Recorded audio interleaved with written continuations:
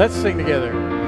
Come all you weary, come all you thirsty, come to the well that never runs dry. Drink of the water, come and thirst no more. Come all you sinners, come find his mercy, come to the table, he will satisfy. Taste of his goodness, find what you're looking for. For God so loved the world that he gave us his one and only Son to save us. Whoever believes in him will live forever. Bring all your failures, bring your addictions, come lay them down at the foot of the cross. Jesus is waiting there with open arms. For God so loved the world that he gave us his one and only Son to save us. Whoever believes in him will live forever. The power of hell forever defeated. Now it is well, I'm walking in freedom. For God so loved the world. Praise God, from whom all blessings flow. Praise him, for the wonders of his love. Praise God, from whom all blessings flow. Praise him, for the wonders of his love. For God so loved the world that he gave us his one and only Son to save. Oh, God so loved the world that he gave us his one and only Son to save us. Whoever believes in him will live forever. The power of hell forever defeated. Now it is well, I'm walking in freedom. For God so loved the world. Bring all your failures, bring your addictions, come lay them down at the foot of the cross. Jesus is waiting. God so loved the world. God our Father, we adore thee. We thy children bless thy name. Chosen in the Christ before thee, we are holy without blame. We adore thee, we adore thee. Of us praises we proclaim. We adore thee,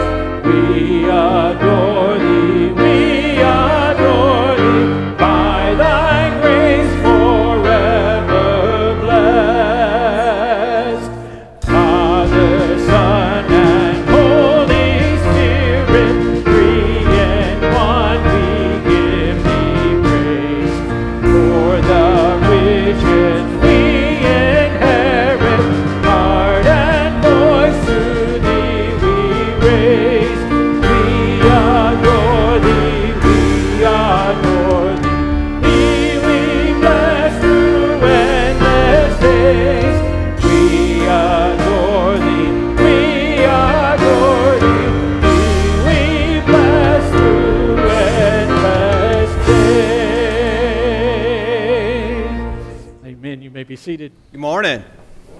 Welcome. We are glad you're here with us to worship the Lord. I just want to thank you for your prayers during the time of the staff gathering and prayer time and retreat. We had a busy time, a good time, making sure that we were listening to the Lord in the direction of our church. And your prayers were felt, and we appreciate them. I did want to bring to your attention today, we are opening back up to have Sunday school classes. If you're not involved or you don't have a class, see me, see Brother Fred between the services. We'll try to help you find somebody. Usually Derek's here to do that, and he loves doing it. But I'll be glad to help you find a place where you can study in a small group. Also, if you're a senior in high school or you're in college, we have some scholarships, and I don't have very many applications. If you'll see me or come by the office by Monday or Tuesday, you've got a couple of days left to get them in by Monday. So please consider that. You sounded so good this morning. It feels so good to be in the house of the Lord. Let's continue worship. You know, this next song, it asks the question, who do you say that I am to be chosen from the highest King of all kings? And the answer is that He has chosen us. We are saved from the Christ who died for our sins. We are freed from that. We are chosen, and we have a place in the Father's house. So let us rejoice in that and sing with that as well. Let's stand as we sing.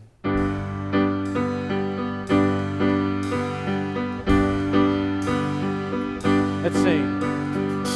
Who am I that the highest would dwell? I was lost, God needed His love.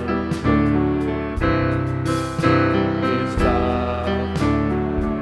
The sun sets free, the sun sets free. Oh, is free indeed. I'm a child of God. Yes, I am. Free at last, He has ransomed His grace. While I was a slave to sin, Jesus died. Yes, He did. Yes, He died for me. The Son set free, who is free indeed. I'm a child of God. Yes, I am. In my Father's house, there's a place for me. I'm a child of God. Yes, I am. I'm chosen. I am chosen, not forsaken. I am who you say I am. You are for me, not against me. I am who you say I am. I am chosen, not forsaken. I am who you say I am. You are for me, not against me. I am who you say I am. I am who you say I am. Who the Son sets free, oh, is free indeed. I'm a child of God. Yes, I am. In my Father's house, there's a place for me. I'm a child of God. Yes, I am. In my Father's house, there's a place for me. I'm a child of God. Yes, I am. Redeemed, how I love to proclaim it. Redeemed by the blood of the Lamb. Redeemed through His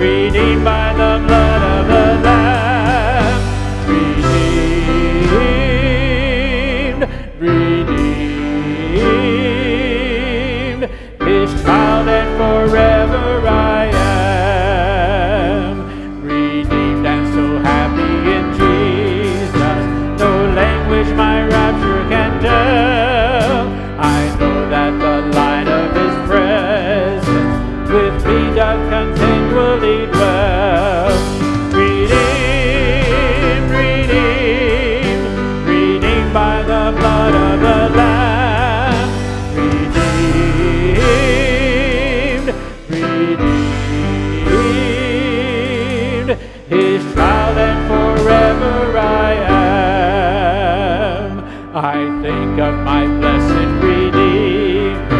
I think of him all the day long. I sing for I cannot be silent. His love is the theme of my song.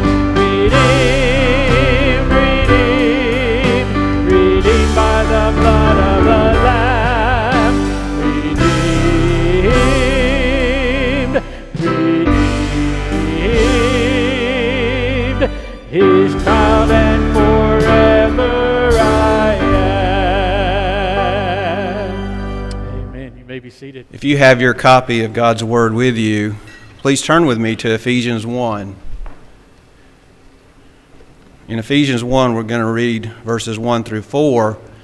If you don't have a copy, it should be on the screen.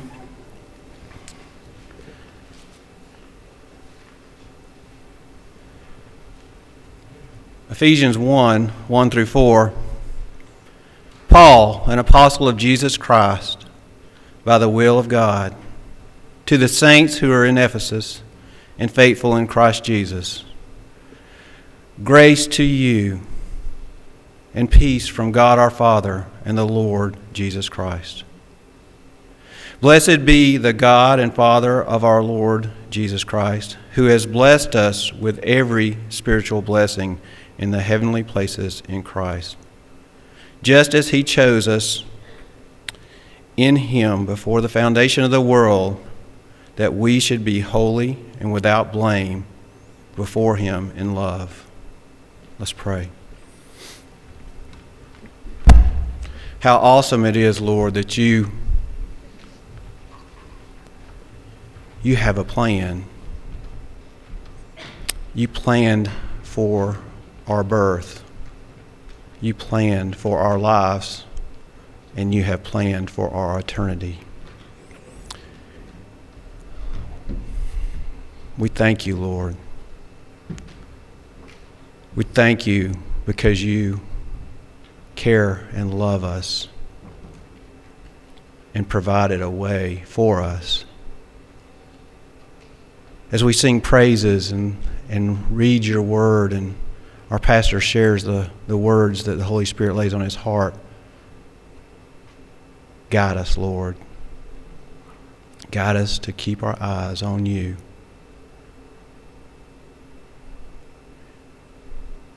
Thank you, Jesus. In your name I pray. Amen.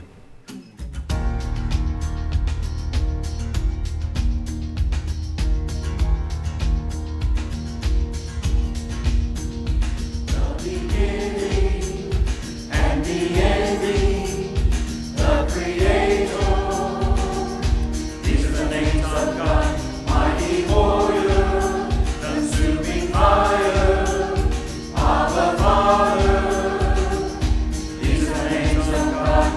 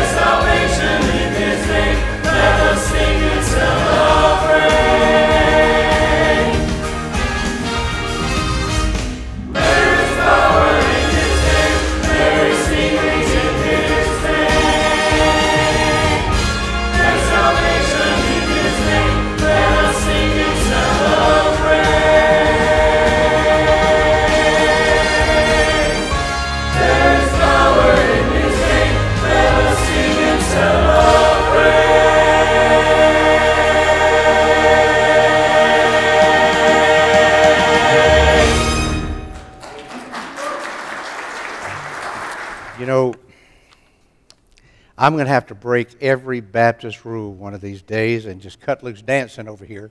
That's all there is to it. It's getting gooder and gooder, both of our services. My goodness. Turn with me, if you will, to Ephesians. Thank you, Tony, for reading that earlier. My preaching style, as you know, because you've been here for so long, I don't jump from place to place to place, finding sweet text to preach from. God calls me into a passage, and we get in there, and we just live there, and we see what is it that God is wanting us to know and why it is He's led us to that part. We just finished the series that we've been on about John the Baptist, great sermon. And for months now, in my devotional time, and in times even with our staff together, we've been worshiping out of Ephesians chapter 1, these first 14 verses. This is a powerhouse. It's a treasure trove to understand what happens to us once we come to faith in Jesus Christ.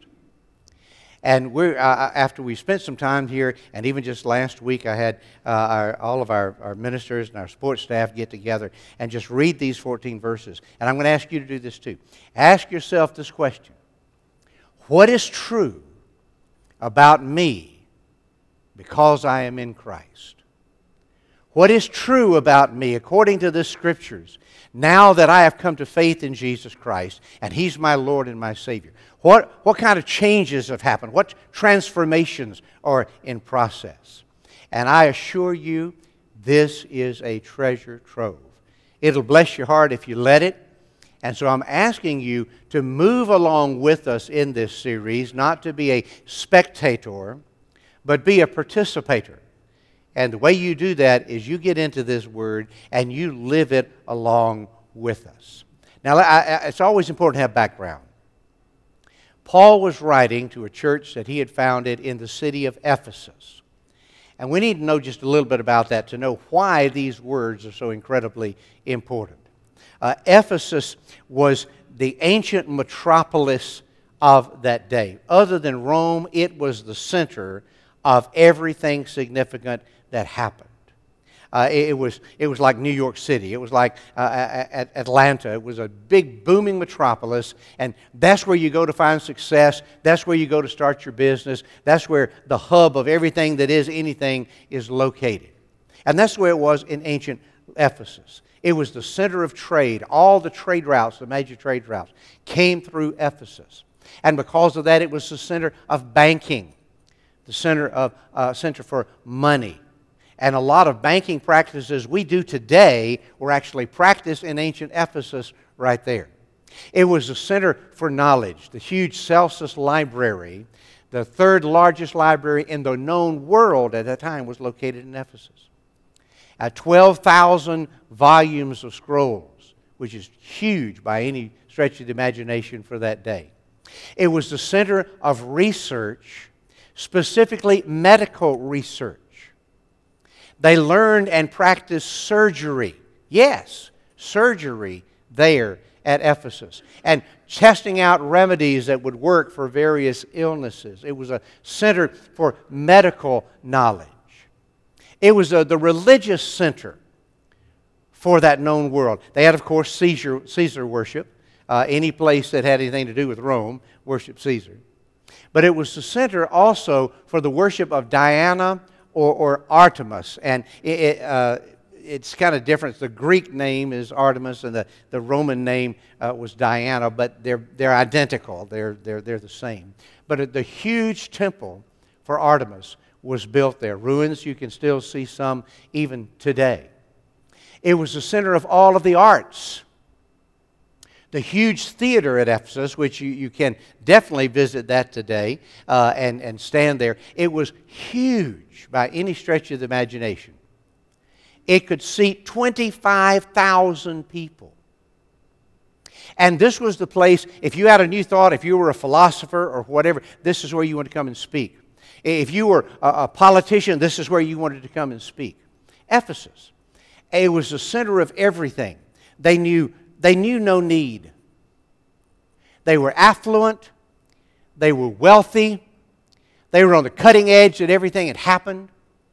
And in this metropolis, this is where Paul was led to start this church. And this became a powerful, powerful church. It became one of the centers for Christianity. Even though it was nestled right in the middle of paganism at its height. And you know what? Within 50 years of this church being planted, the temple of Artemis had fallen into such disrepair that it was crumbling and falling apart. And stones were taken from the temple of Artemis to build the churches in the area. The influence of Christianity had that kind of power. The primary philosophy, if you please, for the Ephesians, we would call it today as pragmatism. What works? What practically works?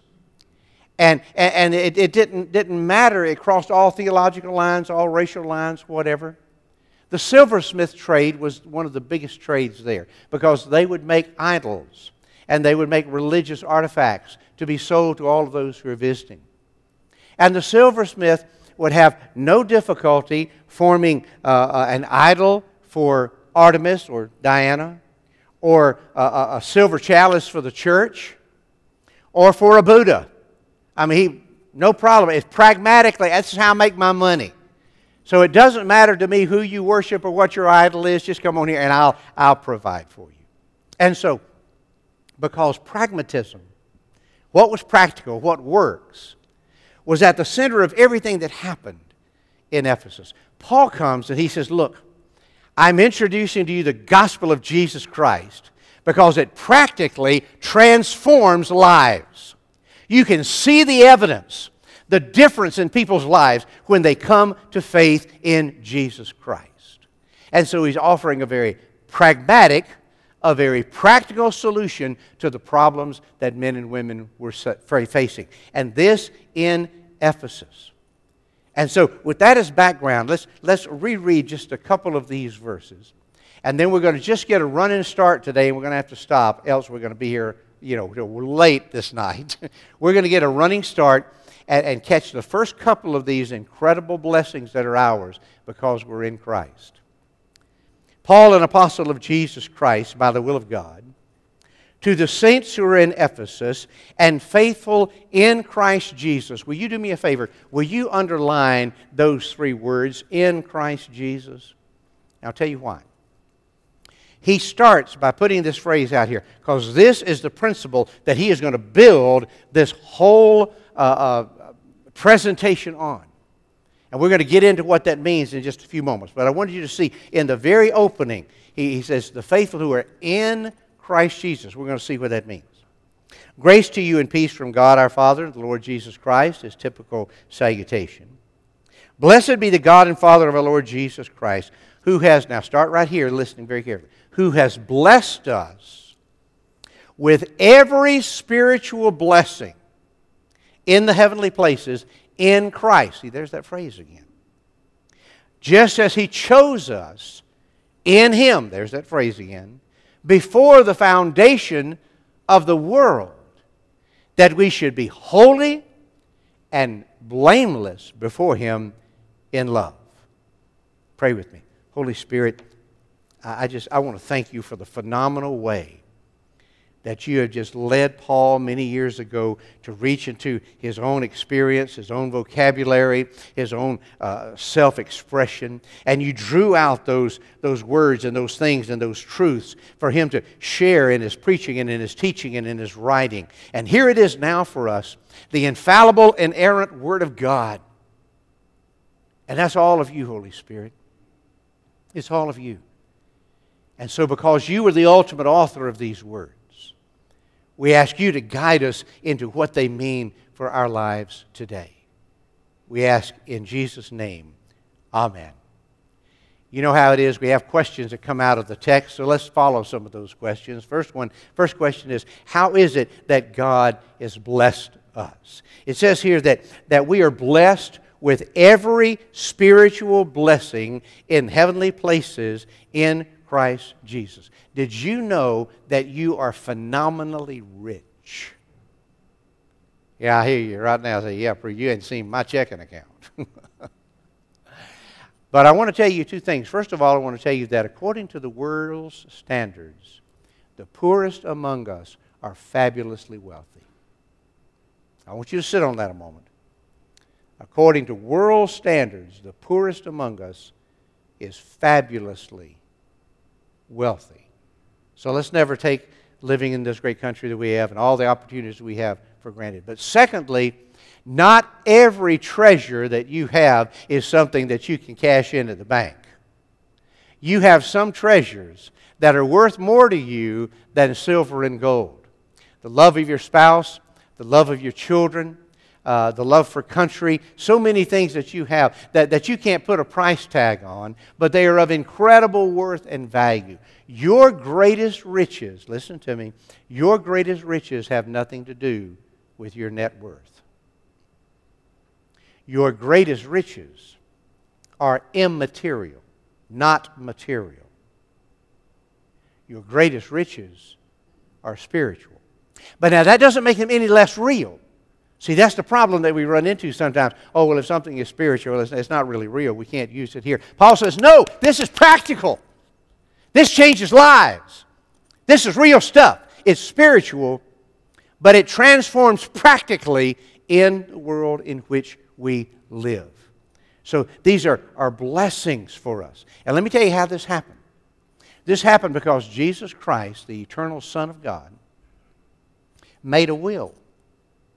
He made a will. You know, I hope you all have wills. I hope you've all taken the time to do that you've got it registered and it's up to date, and that you've remembered the church in the will. Okay, I just thought I'd put that in. Tony's going to get to it eventually anyhow. But it's so important to have a will. Jesus wrote a will for himself, and he named you in it. Yeah, he named you in the will. And then for a will to be enforced, the person who writes that will has to die. So he went to the cross and died so that will could then come into play in my life, in yours. And then he rose from the dead to come back as our lawyer, our eternal advocate, to where he could see to it that the will was carried out just the way he wrote it. What has he left you in the will? That's what Paul wants to start talking about. That we are blessed with treasures beyond putting a dollar figure on them, and that blessing is ours because we are in Christ. That takes me to the second point. What does it mean when we are in Christ? This is a concept that's taught elsewhere and even in the Old Testament. But Paul puts a fine tune on it and puts words to it. Here's the reality. When you came to faith in Jesus Christ, you asked Jesus to come into your heart. Is that right? Am I right about that? Most of us, that was part of the prayer that we prayed. Lord Jesus, I ask you to come into my heart. Cleanse me, forgive me, be my Lord, be my Savior. I confess my sins to you. All of those things. You asked Jesus to come into your heart. He did that. Okay? According to the promise of His Word, He did that. But then He did something you were not as much aware of. He then immersed you into Himself. It is right for you to say, I've asked Jesus into my heart. Yes, it is. But it is also right to say that Jesus Christ has brought me into His life. I am in Him. It's as if when we were saved, Jesus said, come around here behind me. See that zipper on my back? Unzip me right down there. Slip your feet in my feet. Slip your arms in my arms. Let me zip you up from behind. You are in me. And when the Father comes looking for you, who's He going to see? He's going to see me. He's going to see my righteousness. He's going to see my godliness. He's going to see the intimacy that I have with Him. And all of that is yours because you're in me, in Christ. Now, I challenge you to do something. One of my Bibles, it's on the shelf. I didn't bring it with me today. But in one of my Bibles, I've gone through this whole book and underlined all of those phrases. In Christ Jesus, in Him, through Him, by Him, because of Him. You'll exhaust yourself there. And especially in these first 3 chapters. Because in these first 3 chapters, Paul is wanting us to understand who we are in Christ Jesus. And then the last 3 chapters, he says, now because of who you are, here's how you live. Here's how you practically live it out. And so this is a rich treasure trove we're going to dig into. This being in Christ is the key to understand. I am constantly amazed that I'm in Christ. You know, when you feel your weaknesses, when you stumble and fall, when you knew better, and you did it anyway, and you feel spiritually rotten. Anybody else here other than me feel that from time to time? Okay. And you know that in your own merit and in your own person, if God judged you for how good you're living out His expectations, we would all fail. Miserably fail. So we have to be reminded that in Jesus Christ, we are holy and we're blameless and we're perfect before the Father in love. And that's not just something to salve our conscience, it's real. And it's not a license to live any way you want to. We'll get to that a little later. But being in Christ, I know I can kneel before the Father, and Father, I confess to you, I messed up, I blew it again. I knew better and I did it anyway. God, you know I'm just dust, and I know I have no power in and of my own self, and I was not relying on you, I was relying on myself. I confess this to you, Lord. I claim your forgiveness, and I look up to heaven, and God looks down at me, and He sees the face of His child, Jesus Christ, the only begotten of the Father, full of grace and truth, because I'm in Him. I'm in Christ. And He's already paid for that failure. Are you with me? You can get happy with me anytime you want to. That'll be all right. Now I want to say one other thing about this, then I want to start digging into some of these goodies. It's interesting to me also that the concept of the Trinity, God the Father, God the Son, God the Holy Spirit, is taught throughout the Bible. But you see it sometimes in places that it surprises you just a little bit. As we read through this, you want to look at what is attributed to God the Father, what's attributed to God the Son, what's attributed to God the Holy Spirit. And what you're going to find is this, that we are chosen by the Father, we're redeemed by the Son, and we're sealed by Holy Spirit. And a whole lot more, but that's just a couple things to get you started. So as you ask yourself the question, what is true about me because I am in Christ, as you read these verses, ask what God the Father has done for you. Ask what Christ the Son has done for you. Ask what Holy Spirit has done for you. And one of the chief things He's done, let's get down to the goodies right here. It says right here in verse 4, it's the first of all of these great treasures that we're going to look at. This is the first hope diamond we're going to pick up and look at and turn it around in our hand for a moment. This is the first big gold nugget that we're going to weigh out and see what it means. Look at verse 4. Just as He chose us in Him before the foundation of the world. Chosen. Chosen. Listen to me. Listen to these 3 words. I am chosen. Listen to me again. I am chosen. Will you say those with me? I am chosen. Turn to somebody around you and look at them in the eyeball and say, I am chosen. Do that. I am chosen. Now let me tell you something. Chosen is good stuff. I like chosen. Every time I see this word, my mind goes back to elementary school and recess and kickball. Can I tell you who was chosen first? Not me. And the greatest fear on the playground is to be chosen last. Yeah, you got it. Because they ain't chosen at all. They're just the garbage that has to go along for the rest, you know.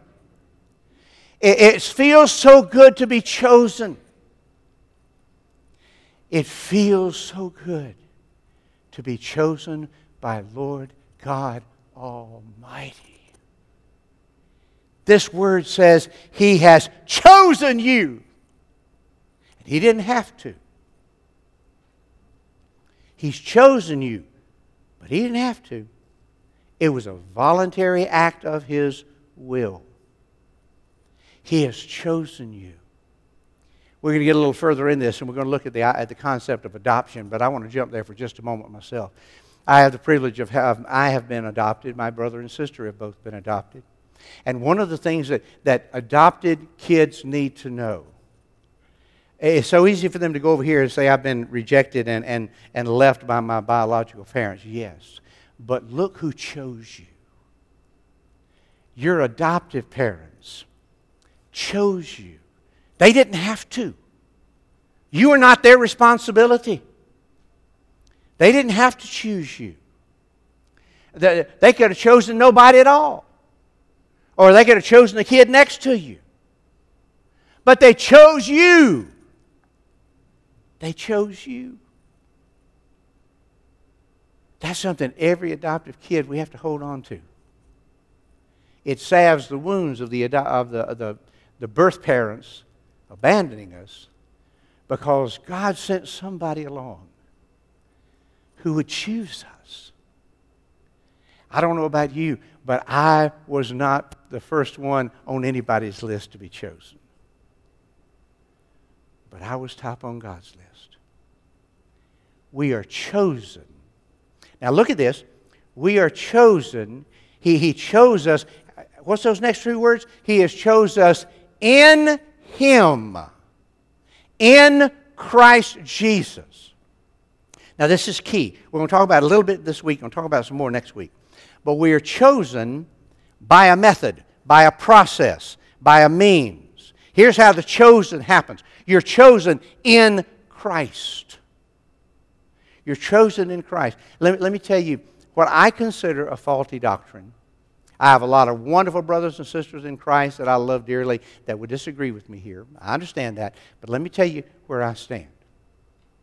I do not believe that God went about through mankind saying, I choose you, I damn you. I choose you, I damn you. I choose you, I damn you. Choose you, damn you. I do not believe that. I do not believe that is taught in Scriptures. Many people who do look at this passage right here as proof. God has chosen some and not others. I suggest to you that what you'll learn is that God chose a process. He chose a means. He chose a method from before the foundation of the world that He could provide salvation for mankind. And that those who receive Him by faith give evidence that they are chosen and that they are of the elect. But that's the difference. See, I think one of the errors we make when it comes to the Word of God is we like to get on one side of the pendulum swing or the other, rather than finding the balance that the Scriptures often teach. And I have brothers that are way over here on this one side that, the sovereignty of God, He chooses who will and who won't, and the rest are just lost and damned, and I have to get over it. And way over here on the other side, I've got brothers and sisters that say it's all about the free will of man, and we make a choice as to whether or not we're going to be eternally lost or damned. It's all about us. And I stand with my Bible in hand, and I look to the left and look to the right, and I say, boys and girls, they're both right here. They're both right here in the Word. How do we reach out to this brother and say, let's get together and see what we cherish both are written here in the Word, and they're not mutually exclusive. The sovereignty of God is not overruled by the free will of man. I'm getting a little doctrinally deep for some of you, but others it's up an alley that you've often chased. But the chosenness, we were chosen in Christ from before the foundation of the world. God the Father, God the Son, God the Holy Spirit met together. And in their foreknowledge, they knew when they created mankind, mankind would rebel and sin. In their foreknowledge, they knew that sin and separation would be eternal death and damnation. So in their wonderful omniscience, they chose a plan, a method, a process by which the Son of God would enter into creation itself, would become part of creation, would live a perfect sinless life, would die on the cross to take upon the sins of the whole world, and rise again for eternal life.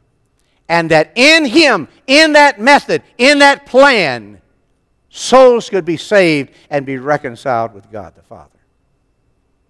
You and I, who've received Christ into our hearts, we are among the chosen because we have chosen to accept His chosen plan. And we're chosen in Him from before the foundation of the world. That, look at that word, that, you see the word that right there? That means in order that, or with the results that. Here's the purpose. Did you know there's a purpose in God choosing you? When you were on the playground, if you were chosen first, it was because maybe you were the fastest. Or you were chosen second maybe because you could kick the ball the farthest. Or maybe you were chosen because you could throw the ball the hardest. But you were chosen for a purpose. And God chooses for a purpose. He's got a purpose in choosing you. Ask yourself this question: God, what was your purpose in choosing me? What was your purpose in choosing me? Well, He gives you a little glimpse into that right here. He chose you that in order that, with the results that, you would be holy and without blame before Him. That's the next question. What does it mean? What is the purpose of being chosen in Christ? He has a purpose. What does it mean to be made holy? Well, it doesn't mean that you're made to where you never sin, and you're on display for all of the poor, lost, filthy sinners to look at and see what righteousness looks like. That's not what it means. We can't do that. What does it mean to be holy? In all of these wonderful words, the word itself gives us a clue. Hagios means to be set apart. To be set apart for the special purpose. To be set apart for the good pleasure of the one who's setting it apart. Well, when you're eating your meal and you really don't like something, let's call it whatever, call it Brussels sprouts. You set them aside on your plate, over there to one side. Because as soon as your wife's not looking, you're going to throw them in the trash. So you set them apart. More often than not, you set apart those things you really, really like. You set apart those things that you really like because that gives you special pleasure. At every big occasion that my grandmother had, one of the things that she had on the table was fruit cocktail. You remember fruit cocktail? Had all different little pieces of fruit in it. Well, I'd get my bowl, and I'd look at my bowl right away because I was looking for something. There was something I especially liked in that bowl. And it was the cherry. I heard somebody, it was the cherries. It was the cherries. And I'd put that cherry out to one side. I'd eat the rest of them, the pears, and I'd eat that too. But I set that cherry over there. I'd eat on that cherry for the longest period of time. I'd chew the stem. Because it brought me pleasure. I set it apart because it brought me special pleasure. God chooses you to set you apart to bring Him special pleasure. And what is that pleasure? He says, I want to live in you. I want to make my dwelling place. I want to make my home in you. So I'm going to set you apart for my pleasure, that I can come and live in you and I can live through you. I can not only live in you to do all the things I want to do within you, but I can live through you to touch this hurting and broken world through you.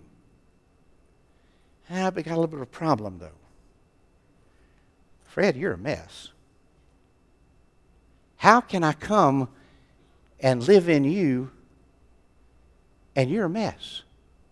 Well, it says that He's saved, He's chosen us for this purpose, that we should be holy and without blame. What does it mean to be blameless? God comes into your heart and He cleanses house. He covers you with the blood of Jesus Christ. He begins a process that will last your whole life long of taking out those things that are offensive to Him and putting things in there that will glorify Him and magnify Him. He's there making you His temple. The Scripture says, do you not know that your body is a temple of the Holy Spirit who dwells within you? That's what the Scripture says. And you're not your own. You have been bought with a price. And so with the price of the blood of Jesus Christ, what has He done? He's chosen you and He set you aside for His unique pleasure. And what brings Him pleasure? To live within you. And so He cleans you up. He changes your lifestyle to where He comfortably fits within you and lives through you. There's purpose there. There's purpose. So what have we learned today? Of all of these great treasures, the first treasure that I'm walking away from here with today, that I'm ready to do a dance right now about, is God has chosen me from before the foundation of the world. He's chosen me. He's chosen me in Christ. That by drawing me and wooing me by His Holy Spirit, drawing me, I finally surrendered my life to Him. And the blood He shed on the cross covered my sin, removed my sin. And He set up a residency in my heart. He chose me in Christ. Before He ever knew me, before I was born. Before my mama was born. Before my grandmama was born. Before the foundation of the world. He looked way down here and said, here's one I want this one here. I'm going to make a means by which they can be saved. And our relationship can be so sweet. Walk out of here. I'm chosen. Walk out of here saying, I am holy. Not holier than anybody else, not that, but holy because of what holy means. God has chosen me to set me apart for His good pleasure. My life is to be lived out, bringing Him honor and glory, because that brings Him pleasure. My life is to be lived out, sharing what He's done in my life, because that brings Him pleasure. My life is lived out, sharing the gospel with other people, that they can know these great riches as well, because that brings Him pleasure. He set me apart. And He's made me blameless. He knew I couldn't be blameless all by myself. I messed that up way too long ago. But in Christ, in the Holy One, in the Righteous One, in the Ancient of Days Himself, I am blameless before God in His love. Whew. Now, if y'all want to stay around, I can go further, but I think I better draw a line right here. Here's what I want you to do. I want you to go home and live with this. Live with these first 14 verses. Get you out a piece of paper. I did it with all of our ministers and staff. Get out a piece of paper, and I want you to write across the top, what is true about me in Christ? What's true about me in Christ? And I want you to start reading. that I'm blessed. Am I blessed? With an inheritance innumerable. I'm chosen in Him,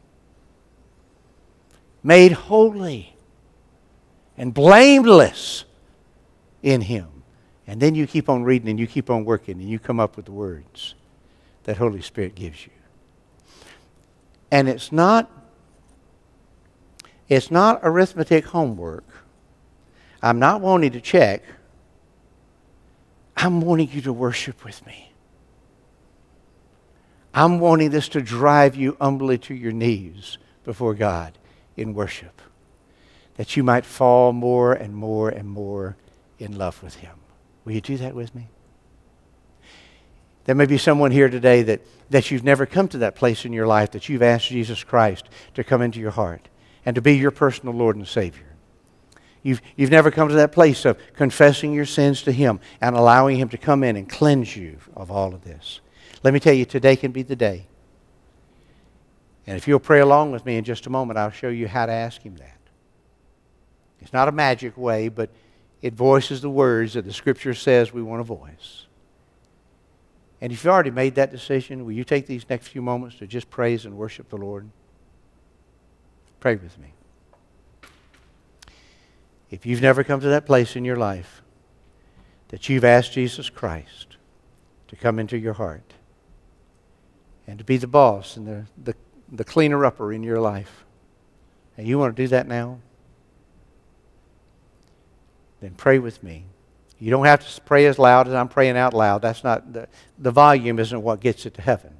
It's the attitude of your heart. So you just pray silently.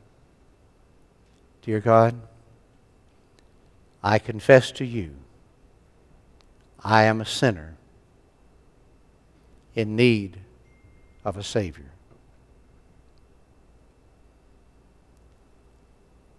I want to turn away from doing life my own way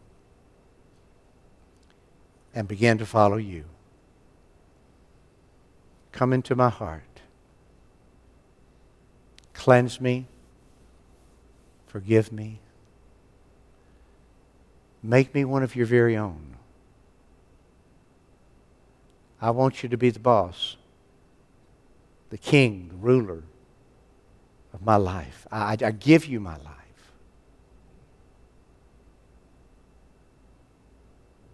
I know in the authority of the Word of God that He's never refused such a prayer, and He's not going to refuse it today either.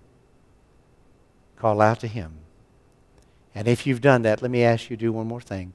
As we begin our invitation song, will you step out from where you are, come down, sit on the front row, and let Tony or Eric come and share with you a moment and show you in the Scriptures why all these things I've said are true, encourage you in the Lord. Angels are rejoicing because of the decision you've made. We want to rejoice too. Father God, I just want to praise you. I want to bless you that as a very lost and angry and rebellious teenage boy,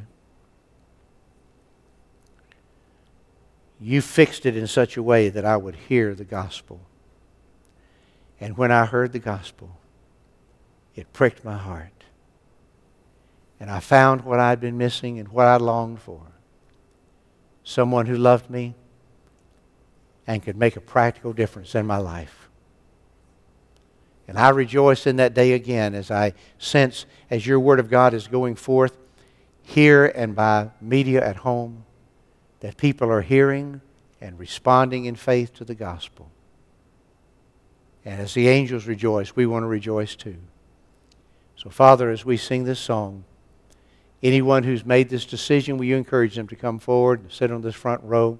Those at home, will you encourage them to give us a call and let us follow up with them on or email us so we can get in touch with them online? Father, this is your time. May Jesus be magnified. In His name we pray. Amen. Will you stand, please, as Ed leads us in this song.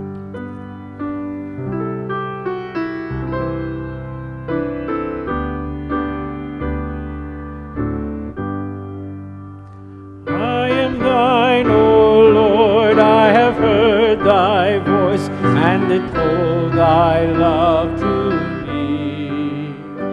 but I long to rise in the arms of faith and be closer drawn to Thee.